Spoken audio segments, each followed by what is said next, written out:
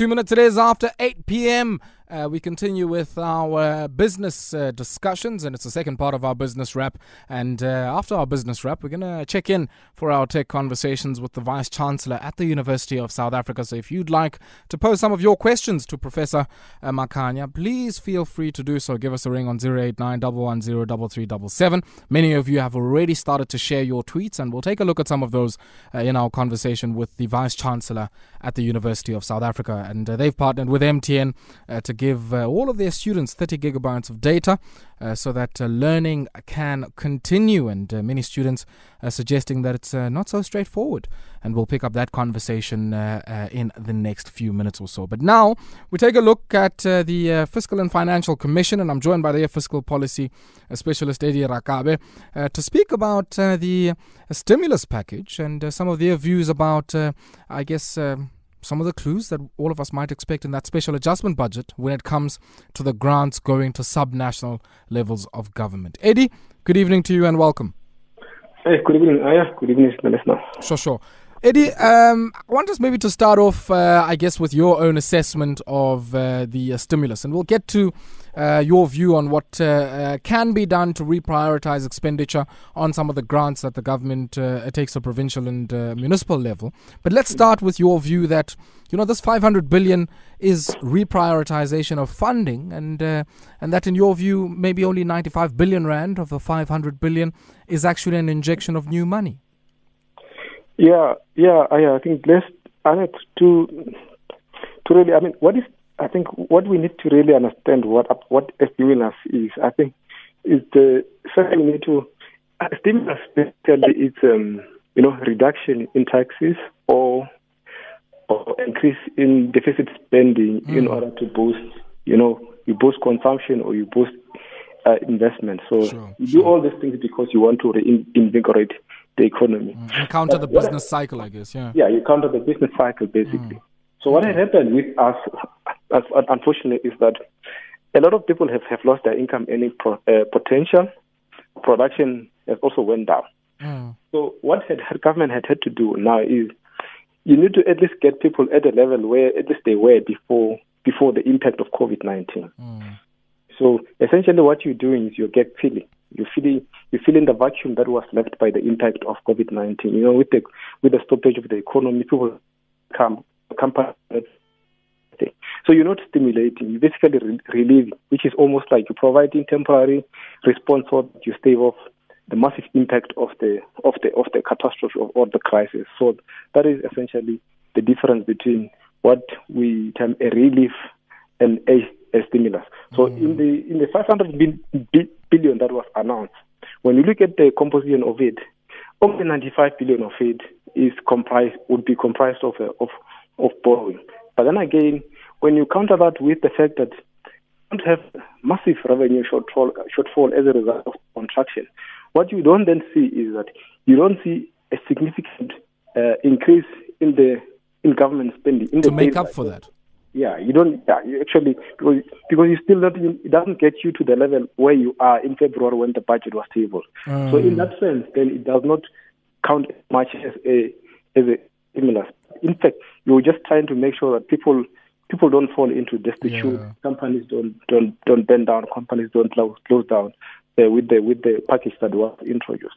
So essentially, the 95 billion that we're talking about is the money that is going to be borrowed. Even that all in itself, it doesn't really count as much as a stimulus. It's just really to plug the gaps which have been left by the Let me make sense of this, Eddie, and maybe the arithmetic here. The first point you made was that the stimulus might take the two forms. One is sort of deficit spending, and the other one is really, reduction in taxation. And it's quite interesting, how the Treasury, in responding to some of your remarks, has, and the remarks of the FFC, has suggested that, on the tax side of things, they've relaxed a lot of those measures which have freed up money for firms and households alike. And they also count some of that foregone revenue as potential injections. What do you make of that?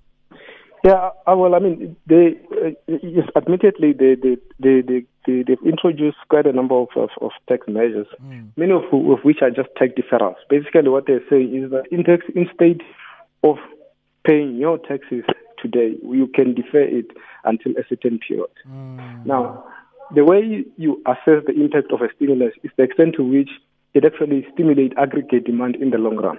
So essentially what we are saying is, even with the tax measures, they're still aggregate demand neutral. So they're not necessarily increasing your aggregate demand to such an extent that over the next short to medium term, you'll see the economy recovering much faster like that. So that's basically our argument. And essentially, the other issue that we notice is that in the tax measures there is some cost measures. So some of the tax measures will result in significant costs for the government, which essentially amounts to revenue shortfall. Now, you have tabled a budget which you are unable to afford. So basically, that's what it amounts to. You've tabled a budget that you cannot afford because you're not able to raise sufficient revenue. So even with those measures, what we say is that the tax measures yes, are very good and they are necessary, but they are just short-term measures to make sure that at least companies can still able to operate and actually don't spend money paying for the taxes, but instead maybe financing the working capital and stuff like those. So in that sense, we're making sure that at least people they just stay afloat. The companies stay afloat until such time that the economy recovers, which we don't really know at what point will the upturn start. Sure. Eddie, I mean, let's talking about that recovery. I mean, one of the things that we know, can have the potential of improving the long-run growth potential of the South African economy is investment in infrastructure. And we've heard the government, different ministers speaking about this idea of an infrastructure-led recovery from COVID-19. Now, we know in South Africa that a lot of the infrastructure spend doesn't happen at national level, but depending on who has a function or authority over what, happens at sub-national level, provincial and local government. And there have been massive failures in that space. I mean, money going back to Treasury, projects not being done, in some cases soil not even being turned, and the resources shifted from capital budgets to operating expenditure. What are some of your views about what could potentially be done to reprioritize expenditure in the special adjustment budget to ensure that we do have the firepower that you were referring to in your first comment that's needed to really undertake a proper stimulus? Yeah, I mean, there are really different ways of going about this. The recovery interventions, one of which would be infrastructure spending. Of course, I mean, the impact would differ, especially the way it affects the recovery. So if you spend money on infrastructure today, you're most likely to get the result or to see the impact of that spending maybe in the next 3, 4, 5 years. A bit longer for you to. So infrastructure is good for long-term investment, so for long-term recovery. But for short-term recovery, you need to make sure that you put money in the pocket of the consumer so that people can go out and buy and consume, so that you kickstart the economy much more. But one of the things that we say in there is that the infrastructure deficiencies that you really are talking about here, one of the structural weaknesses that I think even the Treasury has in the economic transformation paper have identified.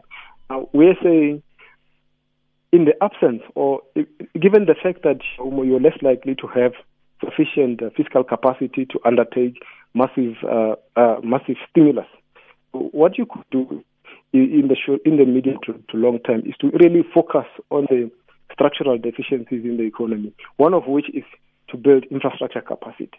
So you make sure that in the short to medium term, you really bolster the capacity of the municipalities, of all those government departments which are responsible for infrastructure delivery, so that when the money for the stimulus eventually comes in, or when the money for the infrastructure eventually comes in, you've got capacity on the ground to make sure that projects move on the ground and actually are implemented much faster and much more efficiently. So that's one of the things. The other thing is to focus on really broader economic reforms.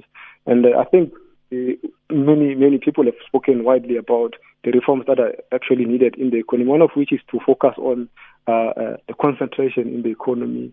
So land reform, for instance, agriculture reform. So all of those things combined, it's the time for now government to really put much more focus in those, which are actually the reforms are costless. So they're not going to cost us as much as the stimulus package. But we just say, in the absence of the fiscal capacity, or because we're not going to have sufficient fiscal capacity to undertake this massive stimulus, which we have seen in other countries like the US, they've got very big stimulus packages. We can't afford to do that. But at least in the short to medium term, you focus on those structural reforms to ensure that the economy over time, you build the economy over time to build sustainable growth. Yeah.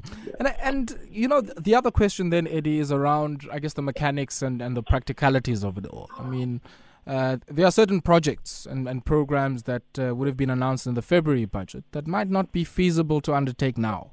Or that might not be, a good idea when we have to dedicate so much money to COVID-19.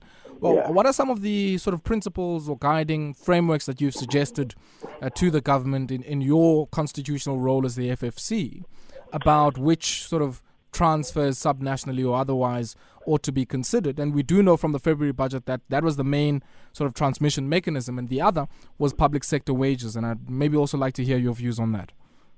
Yeah, essentially what we say is I adopt a more like a right-based type of prioritization approach.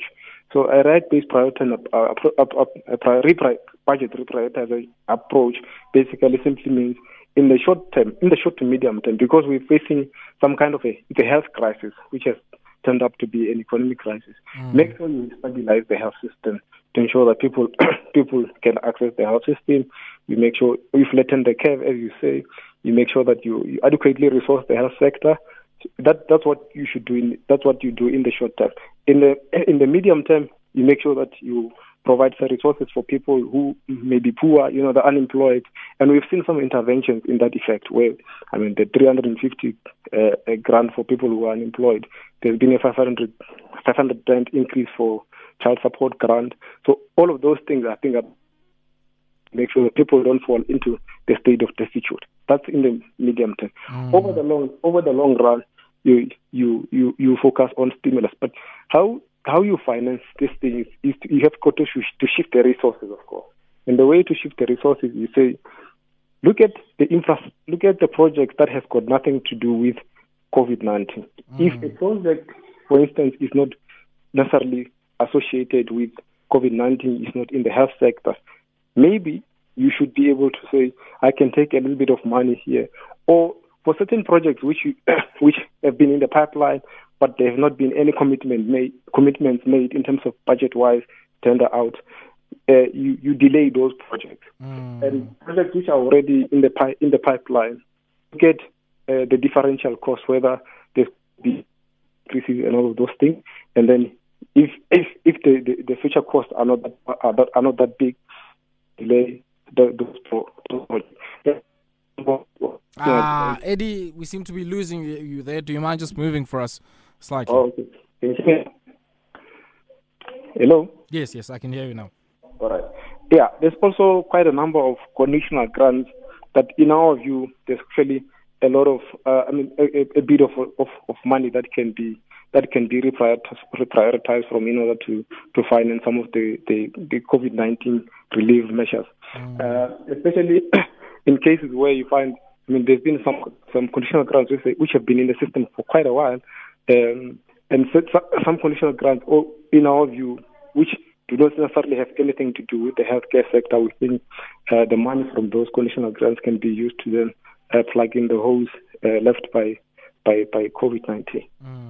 Eddie, we'll have to leave it there, and really, really appreciate you taking time out to speak to us. And we hope that, I guess, many of the officials take the advice that you've given, because, with the special adjustment budgets coming up in the next, a few weeks or so, and we certainly hope that all of the decisions made are able to place us on a fiscally sustainable path, but also a path that is able, as Eddie was saying, to get much needed relief to households and to firms, and rapidly deploy that so that we don't have the kind of firm level destruction and the end of jobs that is often associated with crises like this.